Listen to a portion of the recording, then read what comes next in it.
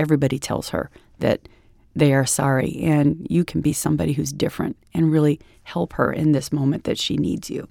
It's hard for advisors to do this. I got to tell you, the number of planners I've met who, when I tell them about the niche that we serve and how we like to communicate with them, say, well, you can have them. I hate it when they cry. Welcome back to Beyond the Portfolio, the podcast where we explore the many different hats advisors wear in today's changing advisory landscape. I'm your host, Jim Edward, and joining me this episode is Evelyn Zolan, president and founder of Inspired Financial in Huntington Beach, California. As an RIA, Evelyn knows a little effort can go a long way in serving her clients. Throughout her career, Evelyn has supported women in transition as they navigate the next steps in their personal and financial lives. Welcome to the podcast, Evelyn. Thanks, Jim. So glad to be here. We are very glad to have you. Today we're going to be discussing the role of a relationship counselor and how that kind of can tie into the role of a financial advisor. And you know something about that, Evelyn. But first, can you share a little bit about yourself? Sure. I actually got my start in the financial services industry working as a relationship manager on the institutional side of a large mutual fund company.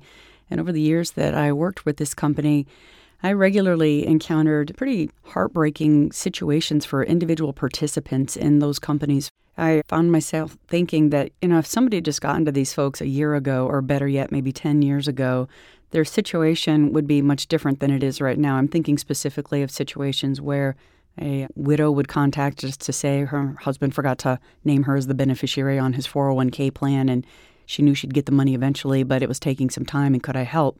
And I would check out that 401k balance, and what was between her and financial ruin was maybe a $32,000 401k balance. And I just thought that if she and her husband had found somebody to help them earlier, she'd still be grieving the loss of her husband, but she wouldn't be so anxious and fearful about the money side of things. So I felt called to make that move from the institutional side of money over to the personal side. I really wanted to help people, and particularly women in transition. These transitions being widowhood or divorcing, but these are strong, smart women who are in a really bad moment in their life, and they are sometimes not able to make good choices on their own at that moment. And I wanted to be the one to have their back and help them make those good choices while they're navigating that difficult time.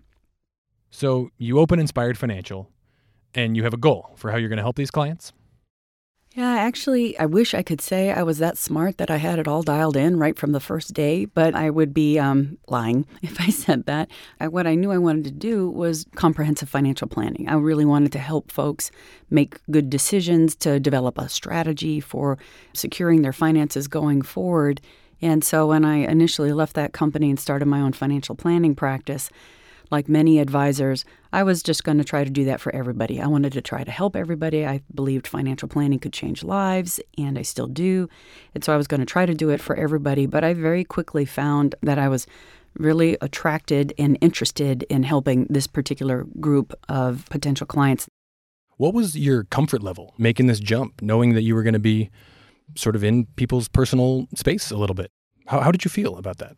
Actually, initially I was a little reticent, and not that I didn't want to embrace the more emotional part of money and finance with our clients, but rather, would they be interested? Would they be willing to meet me halfway, so to speak? If I was going to approach it from an emotional, relational perspective, would they be interested in that? And we found that particularly with our women in transition clients, they crave it. They truly want to have that emotional and relational connection, because money and finances are incredibly emotional. And for any advisor who thinks otherwise, they're either not paying attention or they're deluding themselves, because there's a very, very high emotional component associated with making financial choices.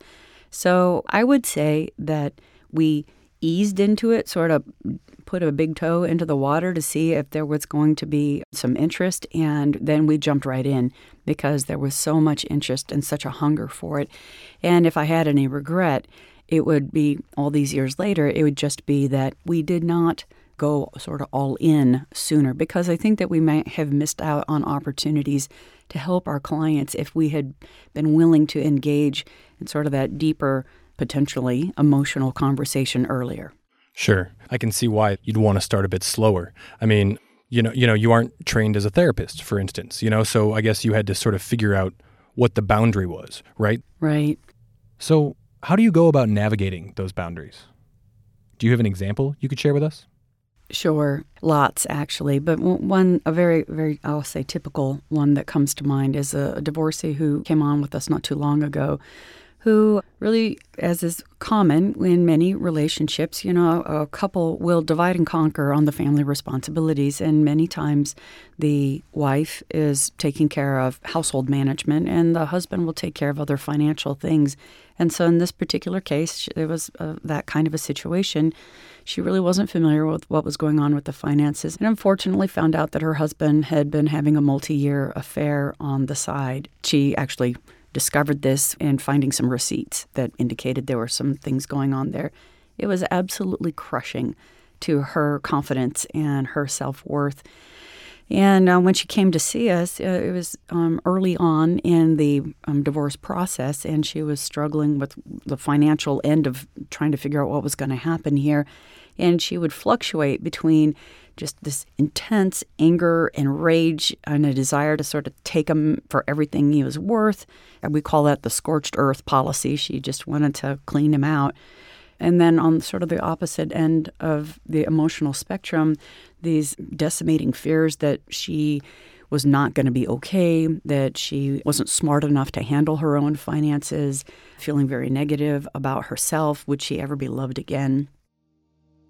And so neither of those extremes are healthy for her on a personal level, and they actually don't help her on a financial level either. So we actually worked with her very closely through the divorce process, first of all, to help allay those fears and start building that confidence. One of the most important things I think that we can do for our women in transition who doubt their own ability to make good financial choices is to educate them and empower them so that they do feel good about decisions. And I'm not talking about helping them get their MBAs and, managing their own portfolios and such, but rather just to help them have a baseline of knowledge so that they feel like they can understand the information that is being shared with them and make good choices on that. But the other thing that we can help her do is recognize that you're going to be okay financially and that the rage and anger that you're feeling, while understandable, are not actually helpful for you or your kids. And that self-destruction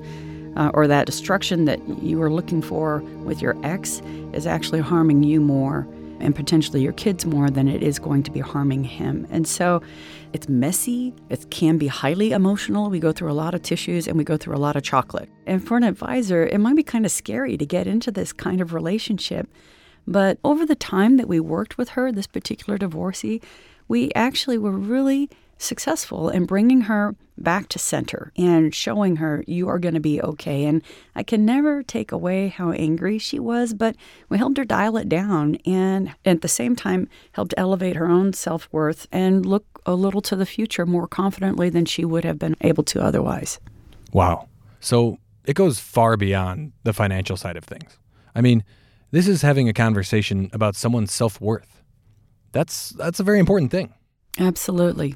You have certainly trained yourself to be able to talk to people, to have these conversations. What skills have you developed that have helped you navigate these really tough and really emotional conversations? Yeah. How do you prepare yourself? How do you prepare your team to sort of engage into these kinds of relationships? And certainly some of that is just your personal comfort level, but it is a trainable skill. It is something that you can learn. And actually on our team, we spend a lot of time focusing on this. We actually study grief and transition topics as much as we do investment and tax and estate and insurance type topics. And there are classes that teach you how to work with clients who are grieving. And when we say grieving, folks almost always jump to death. They always assume grieving because somebody died.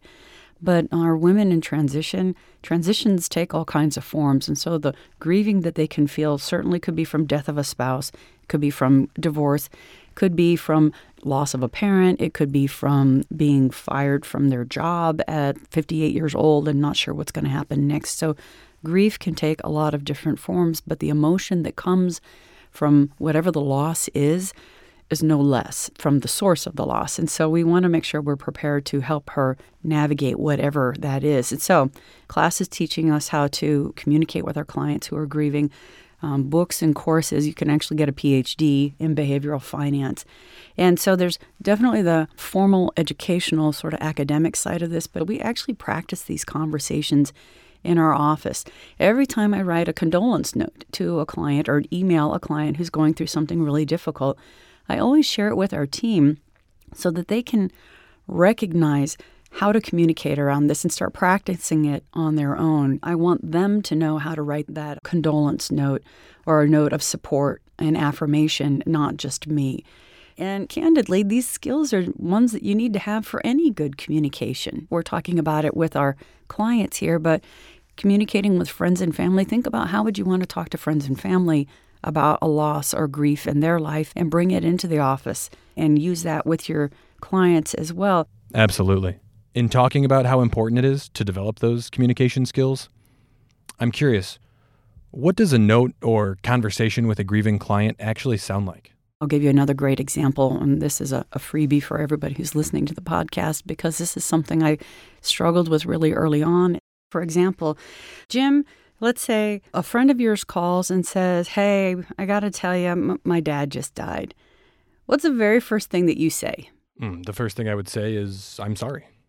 Yeah, wrong. That's not what you should say. But you're right. That's the number one thing that we do say. That's what we're trained to say. But the problem with saying that I'm sorry is, first of all, it's about you. It's not about your friend. Secondly, where does the conversation go from there? What's your friend say? Yeah, me too. Not nearly as sorry as I am. And there's just no opening for further dialogue beyond that. I know it's what we are trained to say, but we can do so much better for somebody who desperately needs help at that moment. And so what I would recommend is folks to consider what else can you say that actually makes it about the person and invites them to further conversation. So, for example, what you might have said to your friend instead is, "I am really sorry to hear that. Were you there when your dad died?"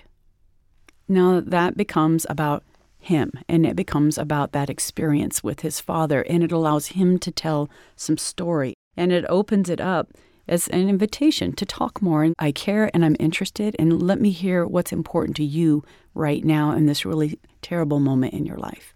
So don't say, "I'm sorry." You can be somebody who's different and really help her in this moment that she needs you. It's hard for advisors to do this. I got to tell you, the number of planners I've met who, when I tell them about the niche that we serve and how we like to communicate with them, say, "Well, you can have them. I hate it when they cry in my conference room." And I get really irritated when I hear that. But I guess I also understand where they're coming from because it can be a little intimidating to have these kinds of conversations and relationships. So in all these years and in these conversations that you've had with many clients, you certainly have come away changing your approach over the years, learning different things here and there. What lessons really stand out to you? Yeah, we have refined this a lot over the years. One of the first things that I would share with folks listening is to embrace it sooner. As I mentioned to you a moment ago, one of the things that I wish we had done earlier is lean into this higher level of relationship much sooner when we're working with our clients. And we go all in almost immediately now. And the reason for that is that you do miss out on opportunities to help clients and their families if you're not willing to invite that conversation with the client from the beginning. And so one of the things we learned is to go early, really open that relationship up right from the beginning.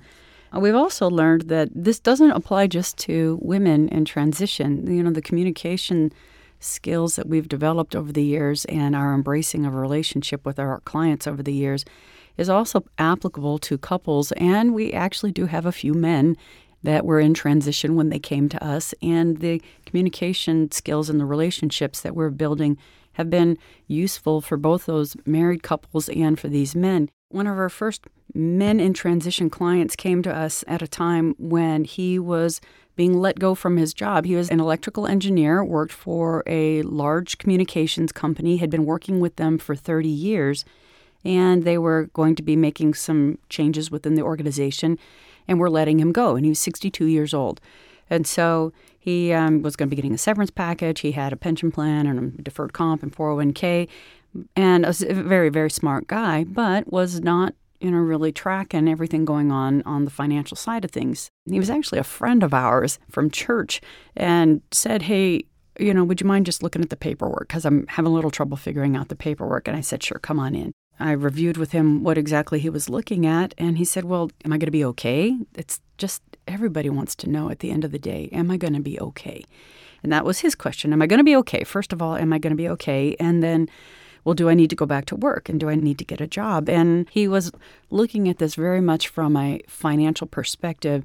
And as I realized how much he was going to have, I paused and I said, well, let me ask you, before I dive into the numbers, if you didn't have to work again, what would you want to do? And he said, well, I don't really know. I'd have to think about it. After a little bit of exploration, he said, I always wanted to be a chef. I could never be a chef. Chefs don't make any money. And he said, do you think I could do that? And he's very emotional about this. Do you think I could do that? And I said, absolutely, you could do that. And from a financial perspective, this is how it would have to work. And I laid it out. I said, there's going to have to be some boundaries. You can't go all crazy on spending if we're going to do this, but you can do this. And he said, you've given me a lot to think about. He came back after that meeting and said, okay, I'm going to do this. And I got to tell you, Jim, one of the proudest moments of my career was sitting in the audience the day he walked across the stage after earning his culinary degree. And I'll tie this back into leaning into the relationship and embracing the emotion, because it would have been very easy to complete the paperwork and to say, okay, you got plenty of money here. You're going to be just fine. We can start sending you $8,000 a month, and we'll get back to you with some tax planning and updating your estate documents here shortly. But we didn't. We paused, and we wanted to do a little bit of exploration that actually ended up eliciting a fair amount of emotion and almost a sense of lost opportunity, and we were able to address that with him, and it was a pretty exciting and proud moment. I was honored to be on the journey with him as he was moving into that next adventure of his life. That's really incredible. He came to you with a sort of a dream, I guess. It was just a dream, and you helped him make it tangible. Exactly. And what was interesting about it is it wasn't a dream that was on the surface. This was something that had been stuffed and buried and ignored and neglected and thrown in the back of a mental closet because it was never possible. It was not ever going to be possible. So why have at the front of our minds things that are not ever going to be? And so by opening up and inviting him to talk about dreams and maybe things he'd never thought would be possible, it allowed it to come out to the forefront and then become a reality. And what a privilege to be a planner helping a client do something like that. But you have emotions too. You are a person. You feel these things. You've gone through experiences. Certainly some of the stories and things that are brought to you incite emotions of your own. What do you feel when you're having these conversations? I know it's not going to always be the same, but how did you get through that yourself? Yeah, our personal experiences and the emotions that we felt and navigating those certainly inform how we respond and, candidly, what triggers us. And we're sitting across a table or in a chair next to a client having these conversations. So for me, I have been divorced. And at the time that I got divorced, I was so distraught about being in that moment that I would have done pretty much anything to move through the process as quickly as possible. And I did. I basically said, sure, okay, you want the house, that's fine, you can have it. Oh, the retirement account's fine, take them. I just wanted to get through it as quickly as I possibly could. And I'm a real strong woman, but I just wanted the pain to end and to get on the other side so I could figure out what am I doing next. And in retrospect, I ended up making decisions that put myself in a worse place than I needed to be. And I thought, as I'm sitting across the table from a divorcee, and then I'll extrapolate that to any woman who's navigating a significant transition. I think about myself in that moment when I was getting divorced and how much I would have wished to have had somebody who was there to be my voice when I couldn't find my own, and to have my back and to guide me when I was fogged up and just all murky because of all the other emotions going on in my life. And so, you're right that any advisor is going to bring their own life experience and emotions into a relationship with a client. And I will, particularly when she's feeling that rage or anger, I will try really hard to let her talk through it and then try to bring her back to center, because it is destructive. It doesn't help her at all to be resting in that moment. And that's when I think about my own and when I was angry and how did I sort of walk back from the ledge. And so it's useful to channel and reflect on your own personal experiences and emotions. And then I'll also share candidly that there are times that I am not the right person to have that particular conversation with a client. And that's where it's really helpful to have a team that has their own disparate experiences, that if I am not the person to have that conversation because I bring emotion or I might be triggered into a conversation with a client, I'm very fortunate that I have a team that I can suggest one of my other team members have that conversation instead.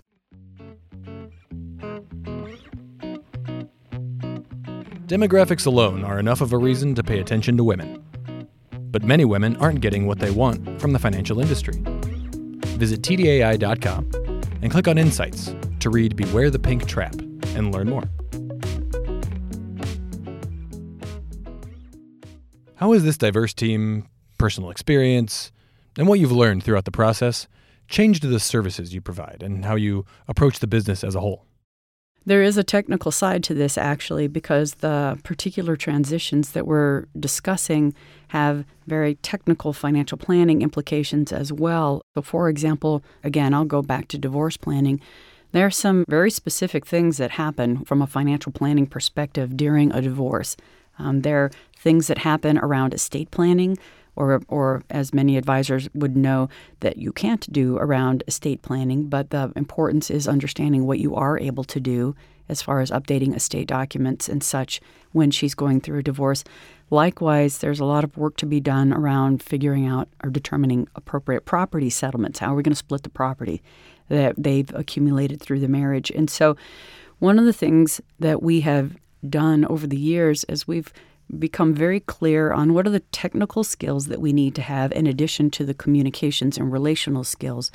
And we've built out those technical skills on our team as well. And more than just learning those skills, we've actually clearly documented what are the services that we bring to you as a divorcee going through this time in your life, or as a widow who is navigating this loss in her life, and can actually show them in physical form, this is the path that we'll be walking together, and here are the things that we can do for you if your situation calls for them that you may not have thought that you might need. And, it's almost like I jokingly call it the a la carte menu of all the things that we bring to the table to help you in this time in your life and beyond it once we get on the other side. And so there's that sort of summary brings together both the technical things that we've had to learn to develop on our team over the years and the relational and emotional components as well. We are able to illustrate it all through this service process that we share with her that shows her very clearly how we are going to help and support her as she's going through this time in her life. I understand that I and my team are a little bit on the extreme for how much we seek and embrace the emotion and the relationship. It has to do with the niche that we serve. It has to do with who we are as people, the experiences that we've had. As I look at my team, there is not a life experience that one of our clients has had that we have not had. We've had divorces, we've had loss of spouses, we've had loss of parents, we've had family with disabilities, we've had big job losses late in life. Pretty much every one of us have navigated that. And so we're very comfortable with that. And I understand that not all advisors might be quite as all in as we are. And that's okay, but to ignore it completely truly denies you an opportunity to engage with your clients at a level that many of them would like. I think that's very important. I think knowing the distinction there, like you're saying, is huge. Knowing that not everyone is going to want to do it this way. You're not coming in saying, I have all the answers to what you need. Even if you might, that's not your approach. And I think that's very valid, and I think that's pretty awesome for our listeners to hear as well. Right. I do have one other little tip. It's a really silly tip, but I got to get it out there because I see it all the time when I visit my colleagues in their offices. is to really take a look at what your office is saying about you and the relationships you want to have with your clients. And so let me give you, for example, you walk into the reception area, and if there's a big TV on the wall that's streaming CNBC, and it's got the ticker running, and it's got all of the talking heads doing their things, and the buy, and the sell, and the economy, that's up on the wall. And then in your magazine rack, you've got the Financial Times, and you've got Barron's, and you've got the Wall Street Journal, and you've got Fortune, and so you've got all of that. And your client is sitting there, and whether this is a man, woman, or couple, they're sitting there, they're looking at Jim Cramer screaming his head off. They're looking at the Financial Times and thinking, is this the way it is? Is this the way I should be looking at my financial life? And it's incredibly stressful, incredibly. And then they go into your conference room. You've got that big Ibbotson chart framed on your wall that shows the returns of different asset classes over the, since 1926. That's up on the wall. And then you've got like a bull and a bear painting framed on the wall. And they're like, why is that thing on the wall? Is that supposed to have significance of some sort? And I'm being silly, of course. But my point is just consider what message you're sending to your clients regarding what you are doing for them and the kind of relationship that you want to have with them, with how your office looks. So, for example, our office is quite homey, and don't get me wrong, it's not homey like unprofessional with tatty couches in the lobby, but rather it's not cold and clinical. It's a warm craftsman style of an office, and we have landscape pictures on our walls. We have Food and Wine and Travel and Leisure magazine in the magazine racks. We have fresh flowers around in our conference room. We actually have, of course, tissues and a bowl of chocolates on the table. We make sure it's a very comfortable temperature for our clients. We are in Southern California, and so it's magnificent almost all the time, but we are attuned to what is the whole environment look like. I'll share something else that might seem kind of silly or unimportant, but when she comes in, can I get you something to drink? Would you like a glass of water? Can I make you a cup of tea or a cup of coffee? And you know what? When we make her a cup of tea, we bring her a small teapot. We have a cup on a saucer with a small spoon and some sugar and a little bit of cream. And that sounds like a ton of work. But think about this woman. Again, I'm back to my widows and divorcees. When was the last time she had somebody truly serve her? Small detail, but an indicator of the kind of relationship that her planner, her advisor would like to have with her. I guess one final little tidbit there is if she's showing up for a late afternoon meeting, if it's like a 3 o'clock meeting or even a 4 o'clock meeting, offer her a snack. Even, hey, can I bring you a little bowl of almonds? Because you get to late afternoon and they are probably starving. And low blood sugar is your enemy. So there is definitely some benefit to having a little snack for her as well. You may say, oh, those are unimportant or inconsequential, but the cumulative effect of the physical environment can have a huge impact on what the emotional and relational conversation looks like. The message I'm sending them is I'm about the quality of life that you want to lead and the people and things that are important to you, and the work that we're going to do is going to get you there, as opposed to hot stock tips and what's happening in the markets and the economy. So just think twice about what your office is saying for you in addition to what you are saying for you. Wow, that's great. I think our listeners are going to take away quite a bit from this conversation. It's been a pleasure. We really appreciate your time. Thank you so much for joining us today, Evelyn. Thanks, Jim. It's been a lot of fun.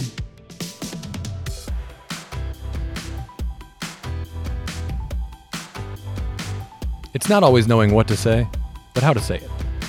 As we've heard from Evelyn, a little effort can go a long way in serving your clients as an RIA. Come back next week when we'll be joined in the studio by Bryce Carter, CIO of Financial Strategies Group, to discuss supporting clients who are coping with medical issues.